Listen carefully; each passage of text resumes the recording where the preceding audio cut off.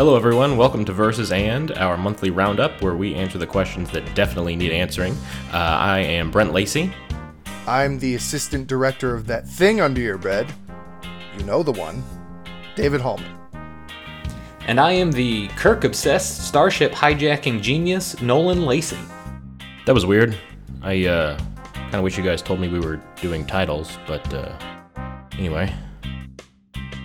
So I just got back from the movies. Yes. About an hour ago. How do you feel? I feel okay. I waited through the whole credits. Oh yeah, there's no end scene. You just hear Iron Man smacking iron. So that was I wasn't expecting. I'm assuming we could just talk about it because by the time this goes up, it'll be several it'll months, have been out for a while. Yeah. Yeah. I didn't know they were gonna toss in the time travel thing. That was a surprise. I was okay with it until Steve Rogers showed up just on the park bench. If they had just pulled him back onto the little pad, it would have made a lot more sense. He just stayed in the past and lived with his wife in a different reality and then came back to deliver the shield as an old man. That would have closed the time travel loop fairly okay in my head. Really, all they had to do was go back and get the goddamn time stone and then come back and do everything else they needed with it. That's true. Fuck. Yup. Shit. But you're right. You can't have Captain America commenting on his own ass if you don't have him go fight himself. Yeah. I feel like it was good leaving it a little vague with all the time stuff, because anything, the more people you have in a time travel story, the more holes you're going to poke into it. Yeah. Have you guys seen Los Cronos Criminales? Yes. That one is pretty solid, and it's only got 3 people in it. There's way fewer links that can break. And if you have the entire MCU, there's going to be some plot holes. Yeah. With time travel. Nebula killing young Nebula and then old Nebula not dying. Well, they get over that by saying it's a different reality. They're not traveling to their past; they're traveling to an alternate past. But still, why didn't she just immediately go back to the future as soon as she woke up the first time? None of this would have happened, by the way. None of this shit with Nebula would have happened if she had her own VPN. That's true. That's pretty weak to the whole thing came cascading down because. And a good VPN to get is NordVPN. Also not sponsoring this podcast. Tired of getting hacked by your sister from the past. Future sister from the past. So that part I could swallow, I guess. I did think just killing baby Thanos would have been an easier. Yeah. At least they gave a nod to that. Yeah. A lot of times that never happens in the movies. Yeah. Yeah. Just take the easy way out. No, we bought all this film stock. We need to at least have 2 more hours here. I was a few months before the movie came out. I was crossing my fingers for a Silver Surfer Galactus overlap. I know that they're owned by Sony, but yeah, they're owned by Fox. Are they owned by Fox? Good try. Yeah, Fantastic Four is still owned by Fox. It's just Spider-Man that's owned by Sony. But everybody's pretty much predicting the next big universe-ending thing to be Secret Wars. So Doctor Doom is in charge of that, so hopefully there will be Galactus and Silver Surfer. Oh, man. And the Molecule Man, Owen Reese. I don't know him. He's the Molecule Man, Owen Reese. Yeah. Is he another Get Small person? No, he is a super beyond Omega level power. A universal reality manipulation. Oh. Okay. Yeah. Matt Jim Jaspers, but he can... I'm pretty sure he can just create reality. So he's a Beyonder. Yeah, pretty much. His powers come from the Beyonder, so... Full circle. I feel like those will be very difficult to put into a movie format. I don't think they're going to put... I think they'll MacGuffin it out. I don't think they're going to use Beyonders. Well, I just mean anything that's beyond Omega level sort of stuff. Oh, yeah. How do you reduce it to 2 dimensions? I want a what if movie. I want a movie Like if we're gonna talk about like what we want in the future here for these new, following this big final arc, I want a what if movie that's just like a highlight reel hosted by Uatu the Watcher. I want that. Okay, Fucking bad. Like it looks like it's an 8mm old like reel to reel, and he's in the background like, oh yeah, this one's real good here. No, it's like a clip show, like a Simpsons clip show, but like where things they go back or sorry, not a clip show, Treehouse of Horror. It's 3 movies in one. Follow three stories hosted by Uatu. Mm-hmm. That one was pretty fucked up, wasn't it? Well, him and the dog, what's his name? Lockjaw. It's Black Bolt's dog, I thought. Yeah, Lockjaw. Yeah. Well, he's not Black Bolt's dog. He is another Inhuman. It's just the Tarragon Mists turned his physical form into a teleportation dog. Where are you going with that? I'm not. I was just saying I think it would be a good show with Uatu and Lockjaw because Lockjaw's adorable and everybody loves dogs. So having a, 8 foot tall, 700 pound, bulldog would be a pretty good addition. Mm-hmm. Like it the would. secret life of dogs. Yeah. I always like a good, blatantly overpowered protagonist. With the Carol Danvers shows up at the end and just like I can just fight everything. Yeah. I actually really fucking loved that. It wasn't even a thing of overpowered to me. It was more of a thing of like just finally someone who was on Thanos' level. Mm-hmm. And I just loved he headbutts her and she's just like the fuck ever, man. Yeah. It's so good. It would suck getting your whole ship blown up in the past though. Can you just imagine like the size of like the god damn it. I was kind of hoping, like, as he sat down to start being, dusted away, that he would do something like that. Like, he just sits down and it's just like, motherfucker. Fucking Nick Fury already got that one. I know, but it would have been funny. Nick Fury got the only motherfucker in the entire Marvel universe. Can you imagine the size of that box set when it finally comes out? Oh, yeah. Like the 895-hour behind-the-scenes documentary, director's cut with DVD commentary. Marvel Cinematic Universe. I want this. I would pay someone to construct all 1 through 4, phase 1 through 4 Marvel movies into one continuous movie. Ugh. From the beginning. So you have to take every movie and cut it up to, like, what time period each scene is in. So you'd have, like, the first couple of scenes from Thor, and then you would have, like, all of Captain America, the first one, and then you would have Captain Marvel, and then, like, you'd have to stitch everything else together. It'd be like a 3-day movie. I know, it'd be great. It'd be, like, 40 hours. I'd still fast forward through, like, Thor Dark World. Yeah. There's a couple cool parts in it. It's pretty to look at. I don't know if it's even got that. So coming back to it, I was impressed and then a little sidetracked and then impressed again with like this Big Lebowski Thor. I live for Depression Thor. I'm gonna be Depression Thor for Halloween. Mm-hmm. All I need is a wig. Just Depressed Thor. That's it. Was that Dad bod Thor? Was that like a phase in the comics that I was not aware of? Like, I doubt it. Depressed Thor. I don't have a clue. I don't want to be the god of thunder anymore. Stupid. I loved it so fucking much. Just talking about Jane at that meeting. It's like, yeah, no, we used to my girlfriend, my ex-girlfriend, we just, oh god, someone get him. Yeah, there he goes again. I like when Rocket slapped him, honestly. I think that was my favorite conversation between two people when he's having like a panic attack. Mm-hmm. It's like, come here. No, stand right here. No, over here. Bam! I can't remember if it was Infinity War or Endgame, but Rocket mentioning to Bucky how much for the arm. Oh, it's the very end of Infinity War. Oh, okay. And then I like Millennial Hulk.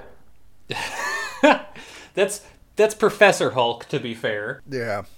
I thought it was like a little nod to Joe Joe Fixit. Fixit. Thank Yeah. you. But there was Joe Fixit. There was another version of like Cogent Hulk, right?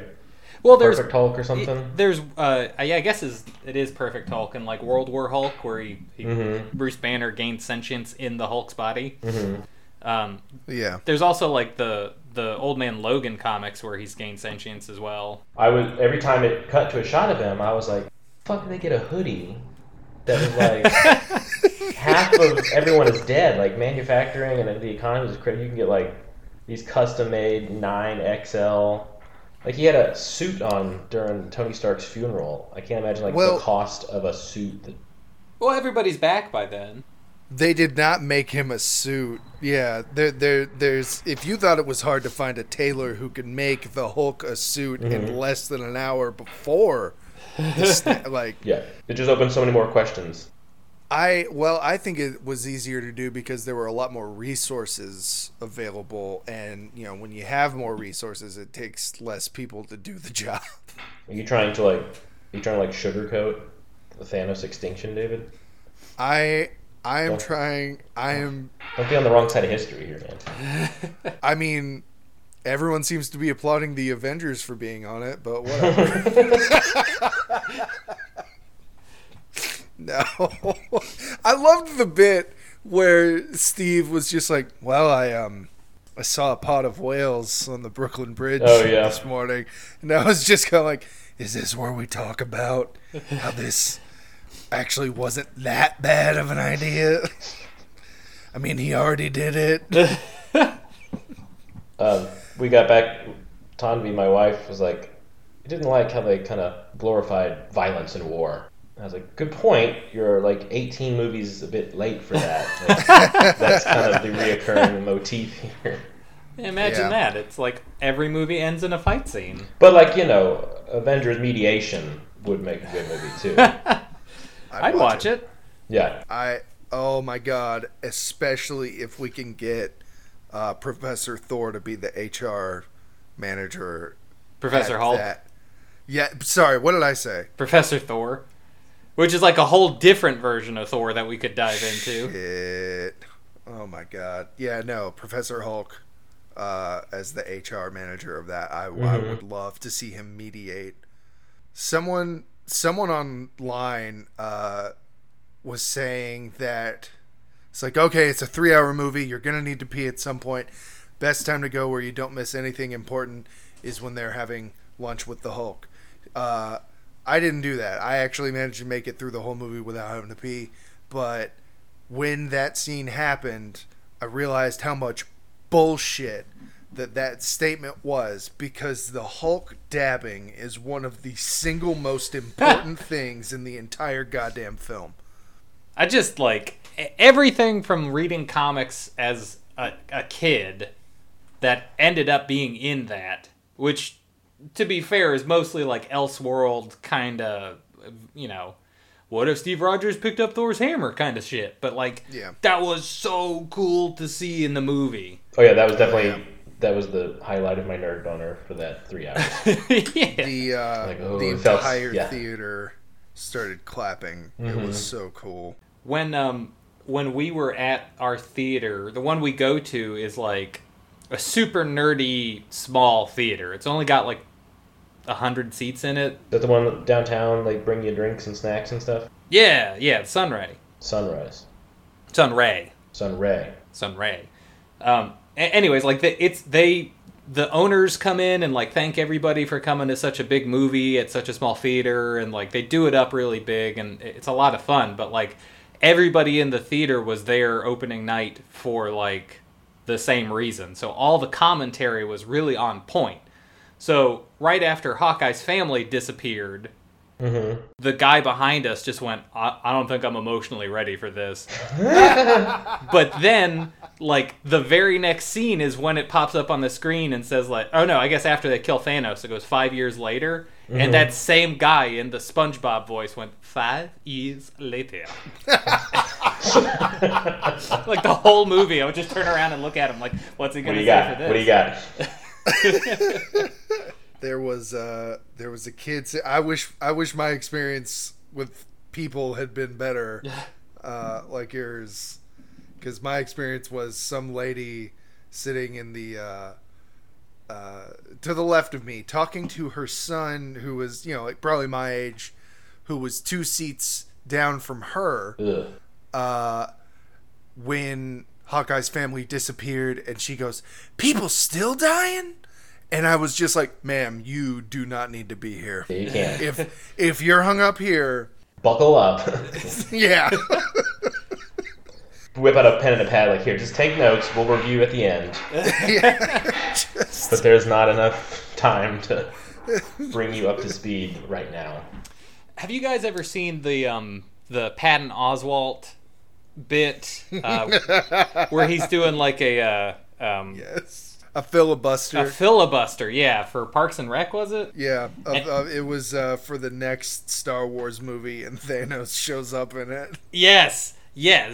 This was on Parks and Rec, or this was a It was on bit? Parks and Rec. He made it up. There's a YouTube video that they've done like an extended version of it, because I guess in the show they cut it after like a minute, but he goes on for like 12 minutes or some bullshit like that. And like it's about it starts off with Star Wars, but then it cuts to like Tony Stark finding like a rip in reality, and he and the X-Men show up, and like they're fighting TIE fighters and shit, and then like This is all, like, animated? Or No. do you have, like... Someone did animate it, but the original thing was just him standing at a podium. Oh, he's just Yeah. explaining it. But I see. I would fucking die to see them do that, like, because Disney owns all of the properties that he was talking about now. Right. You can shuffle them all together. Right. Yeah. So just have like one big fucking like 3-hour fight scene of Star Wars, X-Men, Avengers, like all of that. It'd be a lot to keep up with. Yeah, I mean it would be like audio visual masturbation. I mean that's pretty much what it would be. We gotta be careful because we don't want to go Man of Steel, where it's just like at some point there's just a fight scene that's literally just 30 minutes long. Do you remember the movie Steel with Shaquille O'Neal, 1993? Yes. No, what is this? It's like it's a nod to John Henry Irons. Is that right? All I can think of is Colossus, and that's not even the same universe. No. He's like weapons. It's like the first Iron Man as far as the plot. Like, he designs weapons. They're putting in the hands of the wrong people, so he has to go vigilante to like put things right. But it's Shaquille O'Neal the whole time. Was this before or after Kazam? This was after Shazam. Okay, Was it Kazam or Shazam? hold on, because this is a thing of the Mandela effect. Because I could have sworn it was Sinbad. No, that's the one that everybody thinks it is. It's not. It is not Sinbad. It's Shaquille O'Neal. It's Kazam. Was Sinbad in it? No. You have 3 wishes that I can grant you. Choose wisely, and there's no wishing for more wishes. Someone gets turned into a basketball at some point, and I could have sworn that it was Sinbad. No. It could have been something else. They come in pairs, like Deep Impact and Armageddon. Asteroid movies, same year. There could have been something else. Teenage Mutant Ninja Turtles came out the same year as middle-aged, anxious salamanders. And Or get those Battletoads. Battletoads. Yeah. Oh, Jesus. Oh, someone found the Shazam with Sinbad. That's a Photoshop. No, this is a YouTube video. I'm trying to see it. This can't be real. Oh man, I am distraught. You've been lied to, David. I'm so mad right now. God damn it. Did you figure it out? It's not real. No. I'm sorry. This is completely far, far away from Endgame. Did you see, Nolan, getting back to your point about DC, did you see Robert Pattinson as next Batman? Yeah. I mean, I don't think that's a bad choice. Okay. I think he's a good actor. I think Twilight will follow him and haunt him forever. Yeah. Sure.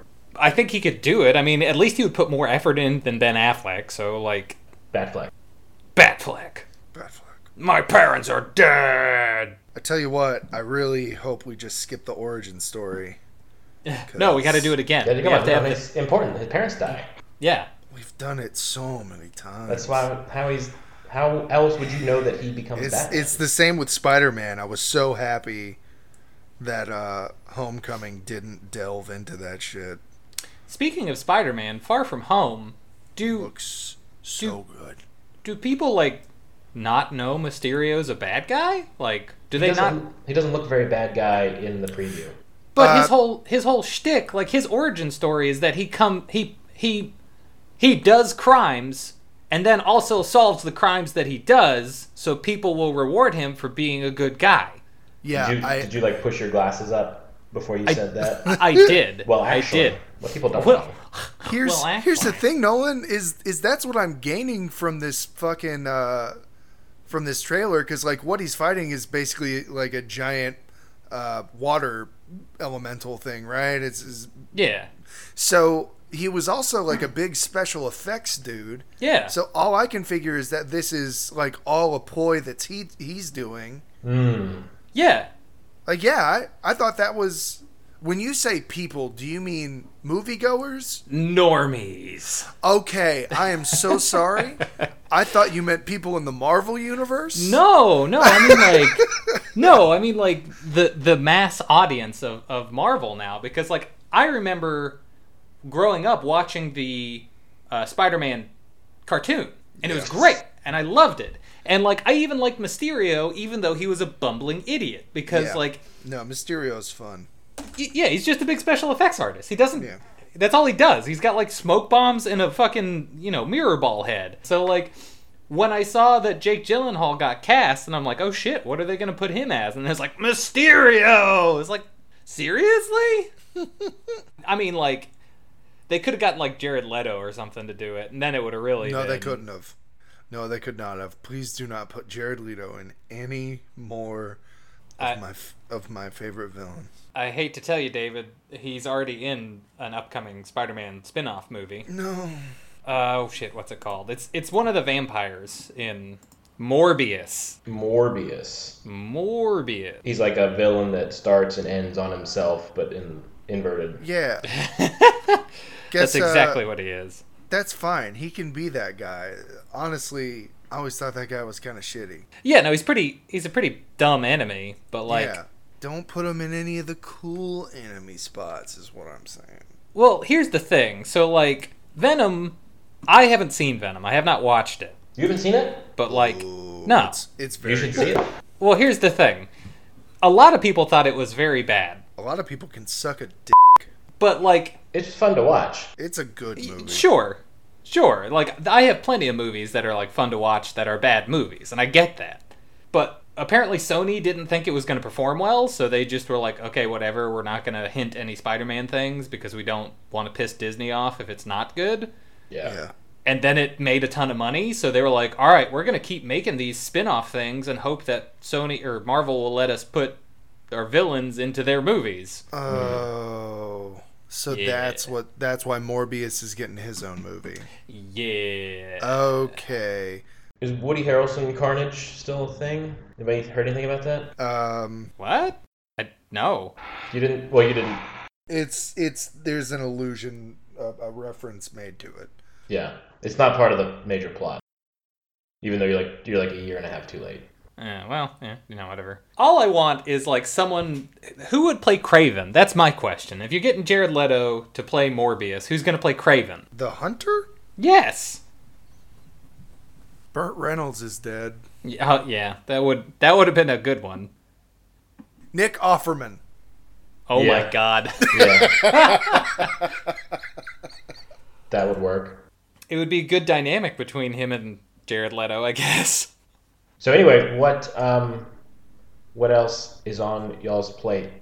I am on 4th book of Dark Tower and 3rd book of Warhammer and 3rd book of The Expanse. Technically, it's not Warhammer because those books are licensed through the Black Library Games Workshop has not given those the thumbs up as the canonical background. Did you like push your glasses up again right before? I did. I'm doing that a lot. They're on your forehead at this point. Yeah, I know they're gonna be like on the back here. Well, they're on my second set of eyes. I think you guys have forgotten about that. Yeah. I got that, third and fourth eye installed so that I could continue pushing my glasses up. It's just glasses all the way down. I just have a much larger nose, and I start at the tip and then push it all the way up. I'm surprisingly also on the fourth book of the Dark Tower series.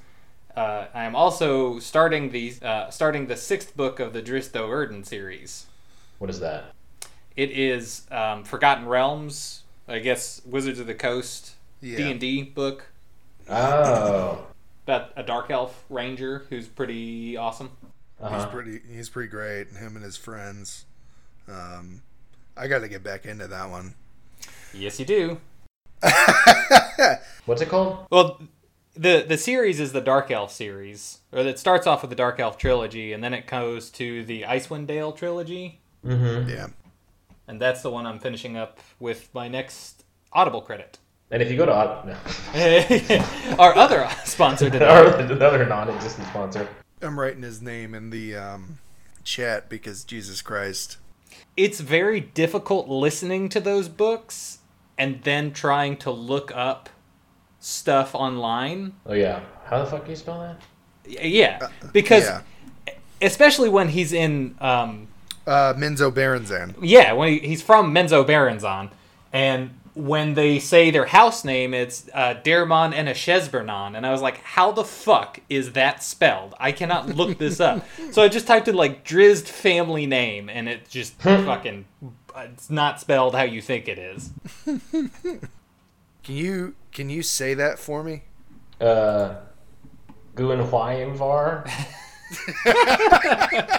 Oh my god. Oh, he did the same thing I did though. It's pronounced apparently Guinevere. No. For like over time of saying it exactly how you did, over time just started calling her Gunwaver. Gunwaver, yes. So it's Guenhwyvar. Yeah. I could see Guinevere. If you want a super fucked up name, is that first one an I or an L? I. Ingelocastamenzillion? That's not far off. It's Ingelocast Imitzillion. And I don't know why there's a pause there, but every time the guy says it, he pauses. Uh-huh. I think he has to. Yeah, I think he has to, yeah. Yeah. There's too many moving parts in your mouth. Yeah. So yeah, like he started talking about that dragon in the book, and I was like, oh, that's a dragon? That's like 14 syllables, yeah. Oh, well, that makes sense. I mean, that sword's where he gets Icing Death, right? Yeah. I mean, the dragon's name in common is Icing Death. Okay. So then he gets the scimitar there, which we are giving a lot of spoilers away, David. It's a 35-year-old book, I know. Yeah, I was about to say it's a 35-year-old book, and he is famous for having 2 magic scimitars, dog. He has so much shit that you are going to just... Brent, to this something that you would relate it to, he is kind of like the Harry Dresden of D&D. Okay.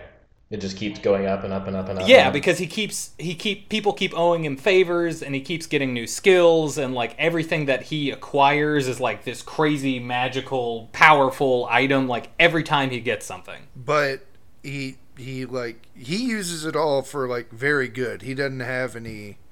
I don't know much about Harry Dresden, but from what you've told me, he's a little dubious sometimes, yeah? A little bit. I mean, but aren't we all? You know, yeah. Not Drizzt. No, that's true. Drizzt will he will. Well, he's not a human, right? No. He's a drow, but like I think Nolan, the character you're describing in this book is more probably Jarlaxle.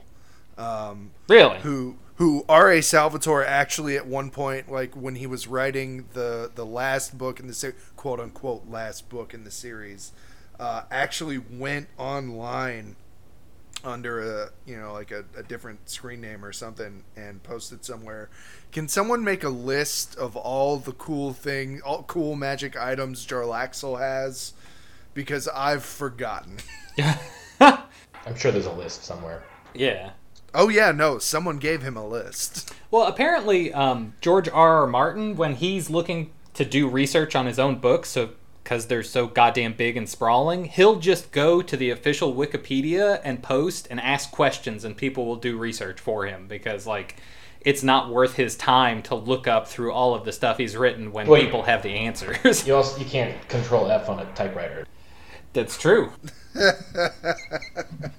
It's a lot of licking your thumb and just flipping through the no, flip, no. So I'm looking at the list here. Were there either of you guys? Were there any of these that jumped out and you have some ideas already brewing? Batman versus Iron Man. Yeah, we could do that. But I mean, my stance on that has always been that they would just. I always feel like it would wind up with a draw of them just like winding up fighting each other shirtless on the top of a building until like neither of them can move anymore, and then they fall down and just start laughing their fucking asses off, and they go get shawarma. But Bruce Wayne eats his shawarma with a knife and fork. He does. Oh, yeah. Yes. I mean, Tony's from New York, so like he's at least got some more street smarts. Yeah. Yeah. What about any type of like class differences here? You guys have been doing a lot of work on the D&D side. Are there any two? I can take an opposition. Like what do you have a strong feeling about, Nolan? What do you have a strong feeling about? Because I know I can disagree with it. I'll tell you one thing. Until you created your character, I fucking hated gnomes. Really? I think they're the stupidest fucking race in the whole damn game. Even Bellord Disengulp? He is the one exception. He's more machine the one than gnome. exception. He's the reason I picked a gnome. I liked him so much that I had to play as I think one. it was ruined for me a while ago when someone tried to make a gnome druid and play it as a healer, and I was like, that's the stupidest fucking thing you could ever come up with in your entire goddamn life. So you take a stance, man, and I'll So it's fuck out of it. It's gnome versus something else. Oh, yeah, so, yeah, I guess I would take the stance for gnomes being a good race. A viable, playable race. Here's the first one. Who's best to take on a road trip? So I think we should make it gnomes versus halflings, which is the better short people race. And you're not limited to one franchise here. Oh, shit. So this is like just gnomes in general, and any halflings. I'm giving you a lot of wiggle room, you know. Yeah. So if you're going on a road trip, you have a Ford Escort. That's what you have to work with. Who's your co-pilot for a road trip? I mean, if it's in a Ford Escort, absolutely a gnome because they wear shoes. And like I don't want a halfling in there in a tiny ass, like 3 cubic meter car with their feet out. I couldn't do that. I would much rather have, someone who doesn't wear shoes in the car than someone who is constantly going to be tinkering because it's the only thing they can do with their entire lives. Like a halfling, when it gets bored, is probably going to like turn on the radio and maybe you guys are going to rock out to some jock jams or something. A gnome, if it gets bored, is going to start trying to make acid in your car on the dashboard. And are we talking clarification? Are we talking Sigourney Weaver alien acid or Fear and Loathing in Las Vegas acid? No, the Bernie bad kind. Okay. Not the trippy bad kind. Okay. The one where the car actually melts, not you think it's melting. Not you melt through the car. Right. Yeah. Okay, I mean, to be fair, halflings would definitely have better snacks. I will say that. Oh, yeah. I mean, they got a lot of snack times. Usually they bring some sausages and stuff. So, like, those are all very good things. But again, we've already established this is a Ford Escort, and maintenance is gonna be necessary. Very true. So, the halfling's gonna be lazy, and they're just gonna, pelt you with sausages and stuff, while the gnome, if you give him a task, will repair the car. Repair is a relative term there. I need you to think about every mad scientist in every, scenario where they, quote-unquote, fix something, and actually what they do is they turn it into something they think is better, but is actually incredibly dangerous and terrible.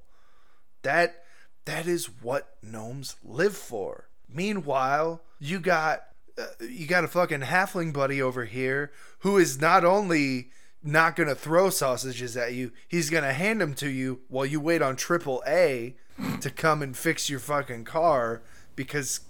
But okay, all right.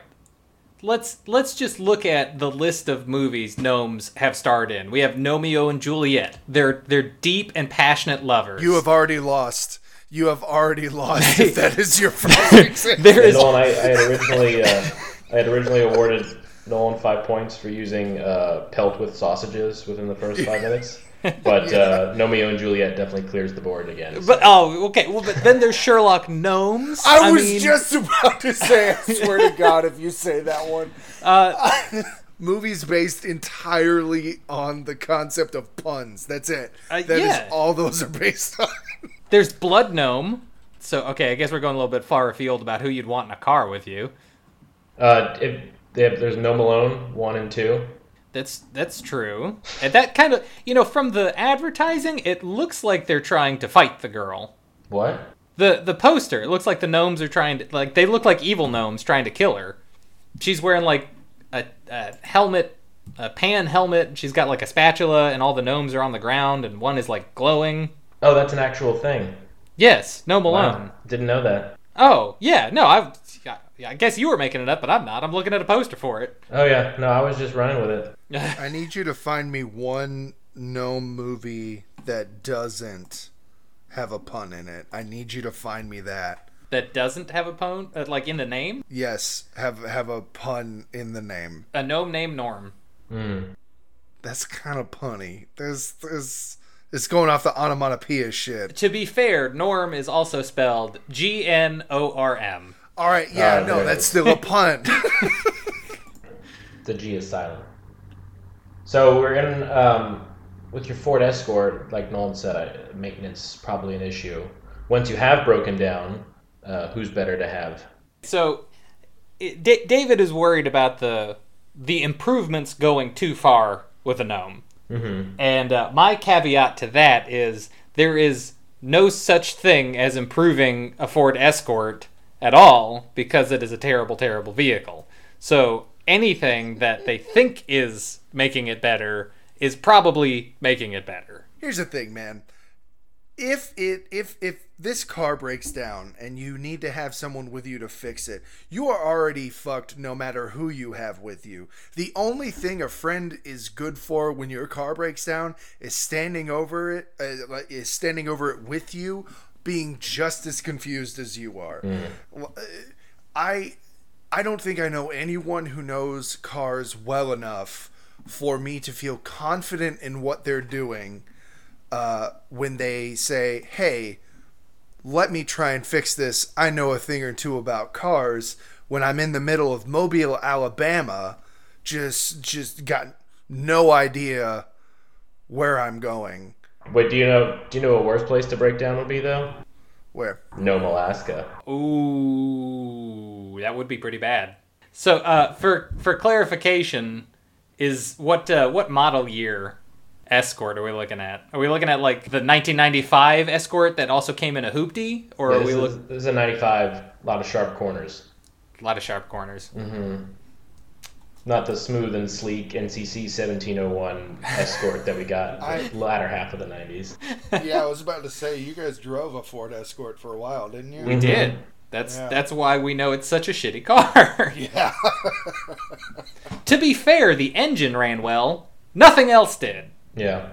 I think, depending on how long you have the gnome in there, and if you allow him to bring friends, I think that's really where the gnome argument breaks down. If it's one gnome, I think they get bored and they do useful things. I think if you have 6 gnomes, I think they try and take over the car.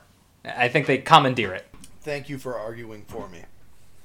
I never said that was necessarily a bad thing. It is absolutely a bad thing. Are you kidding me? I mean, that would be a great start to an adventure. No. Great start to an adventure is a whole bunch of hobbits in your car doing nothing but singing, eating food, and just hotboxing the fuck out of your car. I do think that's more Hobbit-esque than Gnome-esque. Yeah. Oh, yeah. That's what I'm saying. That's the start of an adventure. That car never leaves the driveway. It doesn't need to. You know what I mean? Escort or no. Apparently they have, they're thinking about reintroducing the Ford Escort. They have some new concept art. I remember, this is a random offshoot, but Brent, didn't you put like underlights on that thing at one point? I had neons inside. Yeah. We had one speaker in the back that took up the whole trunk. It was quite loud. I actually just got rid of all that stuff. Really? Yeah, it was in the Mustang when it got totaled. Ah. And I was just like, you know what? Fuck it. I'm not going to disassemble this stereo system in the middle of a junkyard in a crunched up car. Whatever. Now I have a Subaru, which until 4 months ago, I assumed was an Australian company. No, it's Japanese. Well, I know that now. What? Yep. Never came up. That wasn't filed in the back of my mind. Like, Subaru, Australian. It sounds Australian. Well, it's got the stars on the logo, you know? Like, That too. Like the flag. And it was like Outback, you know? It's like... I mean, easy Japan and Australia are really big trading partners, so makes sense. Okay, so I would say between the TARDIS and the phone booth, which one has a stickier floor? I mean, there's more room in the TARDIS, obviously, so like... It is bigger on the inside, yeah. More places that you could spill something. And many things have died. As a point of order, many things have died in the TARDIS. Whose fucking side are you on? I'm not on either, because you have like Genghis Khan in the Bill and Ted phone booth, and he's got to be a sticky boy. Yeah. No, if we're talking about if we're gonna talk about stickiness to space like ratio, Bill and Ted's phone booth is 100% sticky. That's it. I mean, Genghis Khan fucked it up, like you said, and honestly, I don't think Bill and Ted helped either. No, anything that you pick up in the Circle K parking lot on your shoes is only going to add to the stickiness inside said phone booth. Yeah. I will say there are probably rooms in the TARDIS that have very sticky floors. Some for science reasons, some not. But if we're talking ratios here, I think it's Bill and Ted because it's only the one floor. It is not bigger on the inside. That is true. I mean, but can we at least give a nod to the possibility that, you know, a society that uses a phone booth as a time travel device has like taken hygiene and stuff into account? I mean, we can. They sent it back from. It's not like this thing was like cobbled together until the very end. I mean, they do go to the future, and to be fair, that future does look very clean.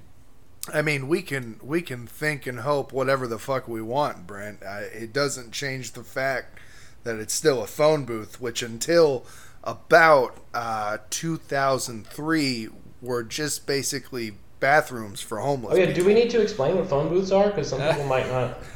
We might have to. So before the year 2003, there used to be phones. What do you mean, like a place to leave your cell phone? They were not places that you just charged your cell phone. Okay, so I think we'll give the TARDIS the points on that one, simply because David insinuated there are entire rooms dedicated to sex stickiness. He wasn't insinuating at all. He was talking about like candy making. Candy making. Sure. Is that what we're calling it? Okay, so they're both different styles of phone booth. Which one is more likely to be figured out in the time that it is most appropriate? What? So, like, they both go to time periods that they're appropriate in. Okay. Which one is more likely to be figured out as a time machine accidentally? Which one's most likely to be outed? Mm-hmm. In a scenario, like, you're not taking into consideration all the places and time where it would stand out just because it's... Yeah, like they're not going back to, like, the medieval times and picking up their girlfriends. Like, they just go to, like, 1985. Mm-hmm. Or for David's, they go to, like, 1960. I am very sorry. I looked up when phone booths actually started phasing out. Can you repeat the question? David's just entertaining himself over here. I wonder when they actually did. I wonder. It was 2001. AT&T was the first one to start pulling them out. Oh. See, you'll learn something on this show. I was close. I was very close. I said, which one is more likely to be found out in the appropriate time frame that it fits? Well, as far as the Bill and Ted time machine, I think first thing you got to think about is where have you parked it, right? Outside 7-Eleven, a Circle K, a half decrepit empty shopping mall, bus stop, bus station. I think you got a pretty good chance of blending in. Technically speaking, the TARDIS can change its shape whenever it wants, but its chameleon circuit is broken, so it never does. So just on the basis of theory, the TARDIS could go without being found ever if someone would fix that broken part. But if we're in the UK... David, this show is very serious. We're not arguing theory here. Tell me how the TARDIS would be found out. If it was in the UK, anytime outside the window of 1877 to now, then it would look out of place. Yes. Okay, I guess a follow-up question is, Brent, how accurate is the parking on the Bill and Ted phone booth? Because they make it seem like parking it is very difficult. It's not an easy thing.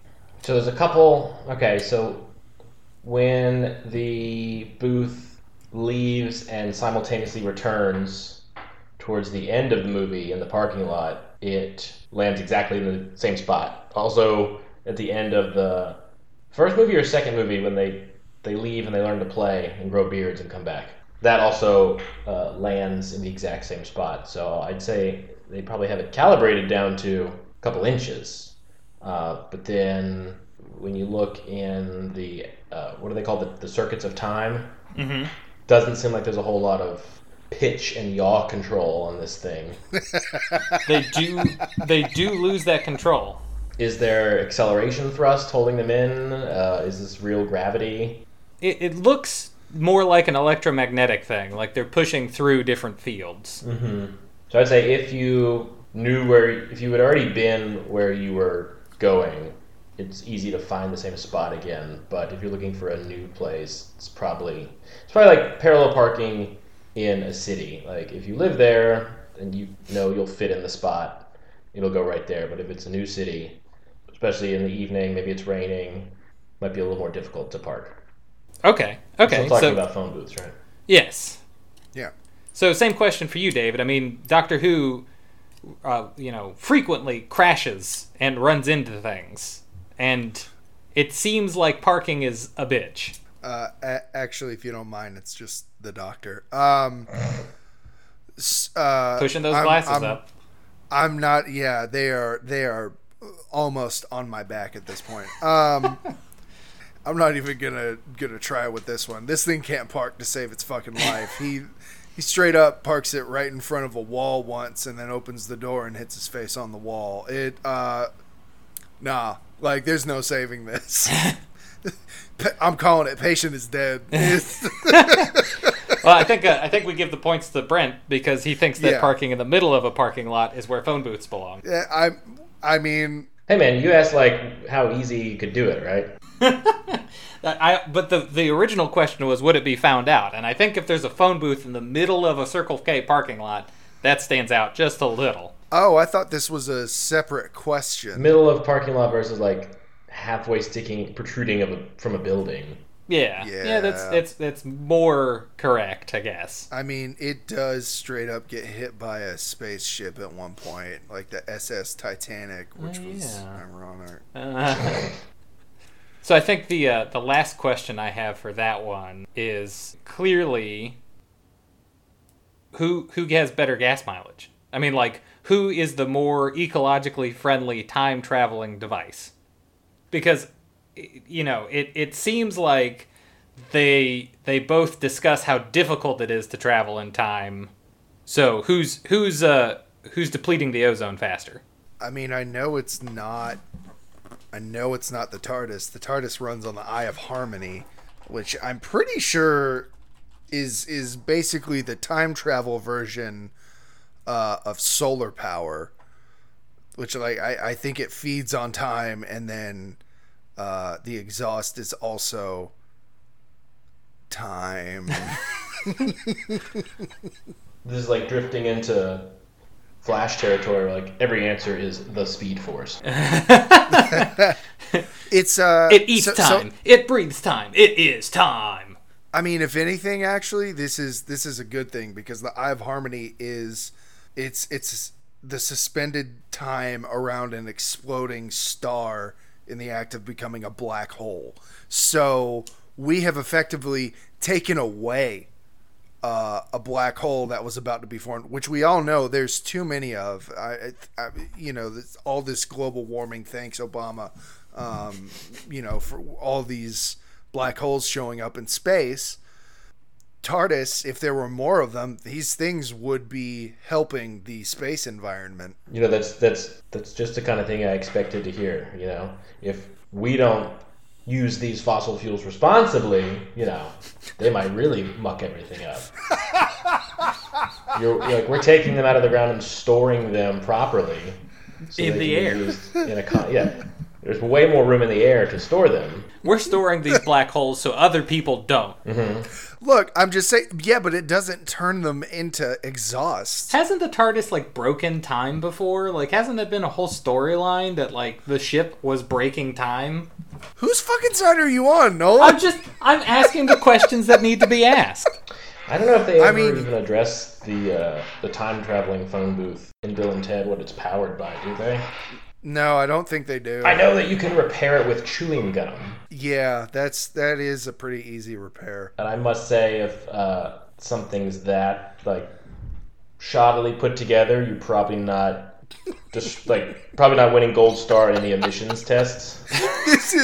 Are you saying that, like, this is the equivalent of, like, one of those bikes that you build yourself for, like, a catalog? I'm more saying it's like a supposedly low emission VW diesel, and then actually, it's not only polluting now, but it's polluting in other timelines that I've traveled to. Do you think in Bill and Ted's that, like, it's such a polluting factor that, like, when they go to the future, they've actually programmed the time circuits to, like, bring everybody way, way, way the fuck back in time so they're not living in the polluted future that they've created? Like, that's the original purpose? Yeah. They're just slowly getting to another place to live? Yeah. Could be. That's like, what's another one that's like that, where they're looking for a new... The Golden Torque? Oh, yeah, the Many-Colored Land? Yeah. Yes. Gonna go back in time. Waterworld.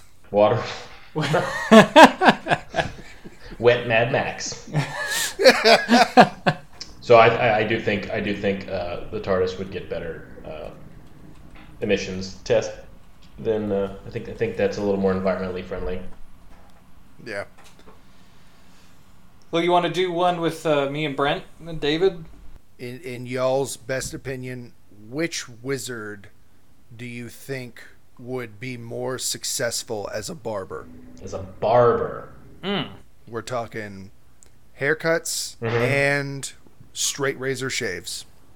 Well, you know, there's this crazy fashion going around now where people are, like, lighting their hair on fire and using a bunch of wax and, like, doing shit like that to style hair. Yes. And I think the 20th century kooky version of Merlin would be best at doing, like, really artsy hairstyles. Like, but unintentionally.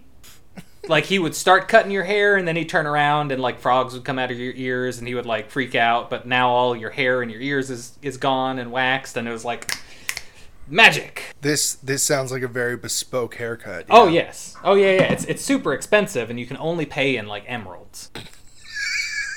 It's the only currency he accepts. I think as far as keeping up with hairstyles, I'm gonna go with Harry Dresden on this one. Most like grounded in reality. Had up until a certain point a regular day job, so I feel like it might be more on his level here. But I do know he would not have it for long because he would end up burning the building down or owing somebody something, or I feel like he'd be better to start, but he definitely wouldn't have the longevity success of like a long-term career. I could see him screwing up somebody else's beard or haircut that came in, like Odin comes in for a trim and he messes up something, and and then Odin crushes the building. I don't see Merlin is very he's very personable, so I don't think he would run into that problem. He gets along with most people. You just have to get over the kookiness. All right, I think points go to Nolan for that one. Woo! Purely for saying some sort of success. Did I like talk myself out of my own? I think this one, but then maybe not which, this one. Which wizard would be the best barber? Let me tell you which one would. In your opinion, what wizard would be the most likely to loan you $5? I'm going to have to go with a one Mr. Chris Angel. Because are we lumping him in? We're really expanding the category of wizards here now. Because we are. I think we are. I mean, anyone can be a wizard. You would get the 5 in your hand, and you would look down, and it would become a 20. Mind freak. Mm-hmm. But then it's a dove. He could probably give a good haircut too. I think Chris Angel would be the wizard most likely to ask you to borrow $5. Yeah. I'm sorry, this one broke me. 5 who? Yeah, what do I have for that? Can we count Yoda as a wizard? If we're counting Chris Angel. Yeah, how big is this circle here? He's a space wizard. Space wizard. Okay, I mean, what is a Jedi but a wizard? Mm-hmm. Yeah, I think Space Wizard, Master Yoda would be okay loaning you $5. Oh, but the stories you would have to put up with. Back in my day, do you know what you could get with $5, Beck? Start running one of those rants. Back in my day, I had to fight a Sith to get $5 both ways up a hill. Kyber crystals were only a nickel. Points going to Brent there because Space Wizard. Well, I mean, there's that, and also he made a very valid point, and I think Chris Angel would be the one to ask you for $5. In your opinion, which wizard would make the best dungeon master or game master for any kind of tabletop game? I'm gonna go Dumbledore. Because I think he enjoys being aware of any problems or situations, but like not necessarily getting in and he's always at Hogwarts presiding, but not a lot of intervening on things. So I feel like he likes to know the story in the back. He likes that control. He lets things happen. Yeah, he likes being able to put some distance between himself and other people. Somebody he would be like in high school, like the person that likes to start the stories going between people. Like, you're never gonna believe what I heard so and so said about you. Like, do you want me to tell you? Like, I'm gonna go with Saruman. Really? Because he's really good at throwing curveballs. I think he would have you on a really straightforward story, and then just fucking, like, out of nowhere throw some really good adventures in. Do you have to play the game at his place, though? Because there's all those, like, orcs and shit. That is a good point. It would be a very ominous evening of gameplay. Yeah. It also would be a treacherous trip getting there. He definitely does not have Wi-Fi. No. He's kind of like the crotchety old grandpa. Like, your phones stay at the door. Wormtongue, take their phones. Mm-hmm. He's been playing since first edition. Oh yeah. Is it like everybody like he always wants to host and everybody tries to get out of it, and then the few times we can't make it work, like I guess we're gonna play at Saruman's house this week. But Yeah. I think everybody would kind of like, you wouldn't want to play, but you always end up having a good time. Saruman definitely insists on coasters. Oh yeah. You can't get the water on any of his books. He It's would just ride ruined. your ass for that. They're all first edition prints. Most of them, coasters. most of them are only edition prints. I think the only times it gets really weird is when he decides he wants to sing like Christmas carols to you. You guys do know that Christopher Lee released like 5 Christmas Carol CDs, right?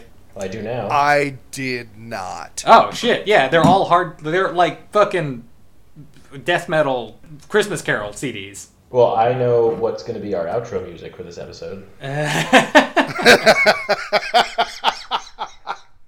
I gotta go with Dumbledore as DM because honestly, Saruman's house sounds like the worst place to play D&D, and also No ambient lighting.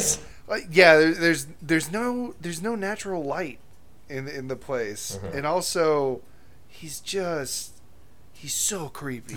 He would be the dungeon master from 4chan. He would be the one to like get too real in this made up world. Yeah, I guess describing how people died would be a little too real with him. I mean, like that. Okay, but you know that describing how people die is Fun. a part of D&D. Yeah. But I think he would get too into it. Yeah. So I will gladly take the points, but I will say I bet there's always beer at Saruman's place. Like I don't think there's any beer you can't drink at Dumbledore's if you're playing D&D, you know. Well, think of all the things that the hobbits found after they flooded it. Yeah. He's got some good weed and he's got some good beer. Yeah. Dumbledore would have like lemonade and seltzer for everybody. Maybe And like chocolate a Fresca. frogs. And chocolate frogs. Chocolate frogs. Booger flavored jelly beans. Mm-hmm. I've played a joke. Everyone gets boogers. The guacamole tastes like toe jam. Oh. And the sea salt is actually dandruff from my beard. Ugh. Oh, God. At least there's good food and beer at Saruman's. It's true. Saruman's. But it's like everything's always kind of like wet. You know what I mean? And it's got like a sheen on it at his place. He's that old person who keeps the house way too warm, so it's always humid. Who gets it, David? I get it. Neither one. Okay. No. The points are null and void. No one gets them anymore. No one gets points. You argued out of points. Man, it's playing at Saruman's house that really kills me. That I don't want to do it. I don't want to drive there. I don't want to be there. The longer I'm there, the more I'm wishing I was home. I gotta go with Dumbledore. Like it's gonna be a quicker game, and I'll bring my own snacks, but at least I won't feel like I'm gonna get punched by a troll for no fucking reason. Yeah. Probably in a better neighborhood too. Absolutely, it is. Oh, yeah, for sure. Saruman's tower is like in the middle of BFE. Mm-hmm. There's nothing else around. And there is a big dam right next to it. I mean, it's a pretty precarious Oh, situation. yeah. No, he can't. He's on a floodplain, man. He can't get insurance. Bad insurance, yeah. If I mean, I am the moderator for the last round, so I think I get to declare the winner as me. Okay. It was me all along. We didn't even. Yeah. What a twist! The winner. David's all the way down. The winner was friendship. All right, so we'll catch everybody next time on Versus and.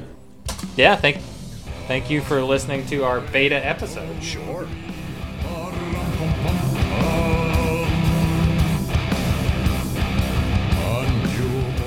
Versus And is produced by Brent Lacey, Nolan Lacey, and David Hallman. The show is edited by whoever feels like it this month. The theme music is composed by and provided courtesy of Kevin MacLeod. Versus And is a production of Final Blank Media.